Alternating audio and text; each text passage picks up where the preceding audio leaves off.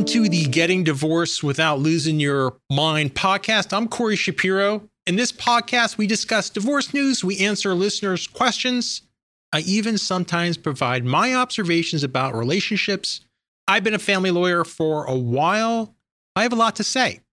So turning to divorce news, I saw this article in CNBC, and the title of the article is Ending a Marriage, Don't Get Divorced from Financial Reality in the Process.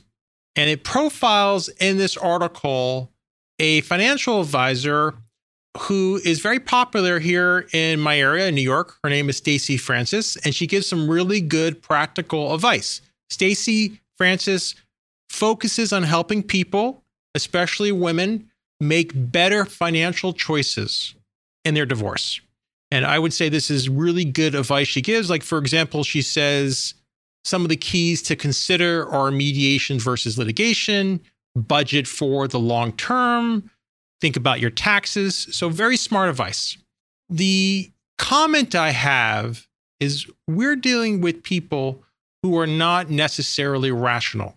Our spouse is not rational, or they're making us irrational because we're so frustrated trying to get divorced from someone who's lost their mind. So I don't want to downplay the advice, but I think there's a couple of steps beforehand before you can speak to someone rationally. And these are hard steps. So step number one is you really got to focus on self-management. This could take years without techniques, but you can learn some techniques pretty quickly.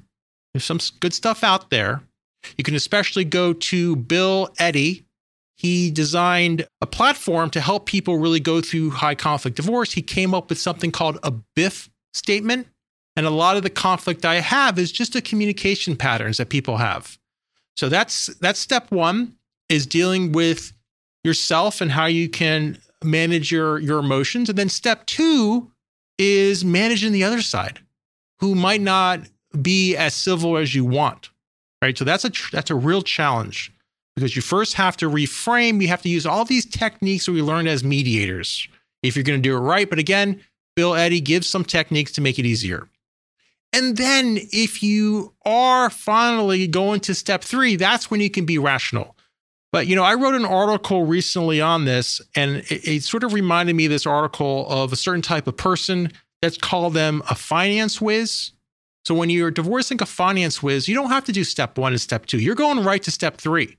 But if you're divorcing someone who's, energized about a certain position, you're never going to be able to speak to them rationally about these issues. You're going to go way over your budget, not only financially, emotionally, energy-wise, time-wise, until you finally get to step three.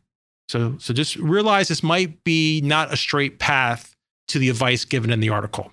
All right, so moving on to the question of the week, Financially Minded asks, what is equitable distribution? Well, equitable distribution is a law that is in many states that divides marital assets that are acquired during the marriage.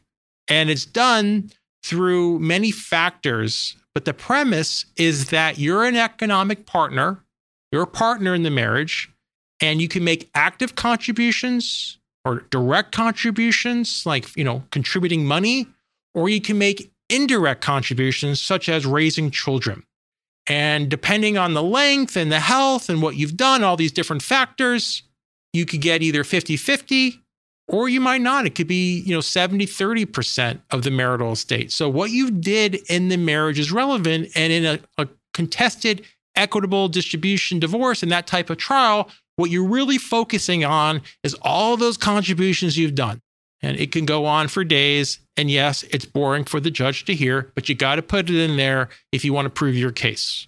So if you're a slacker, for example, you probably don't want to be in an equitable distribution state. If you're a slacker as a spouse, you probably want to be in a different system. And this is usually out in the West, especially in California. It's called community property. And community property means, in a nutshell, that marital assets are divided 50-50. So the other person could have been an active partner. You could have been an inactive partner. It doesn't matter. It's half. All right. So that's the key differences between equitable distribution and community property. All right, this is a good place to wrap up the episode. Please go to podcast.gettingdivorced.org. You can submit a voice question. You can provide email feedback. We read all the feedback. It really makes us happy to get the feedback. We're trying to be as useful as possible, and we want to hear what is helpful for everyone. So until the next podcast, don't lose your mind.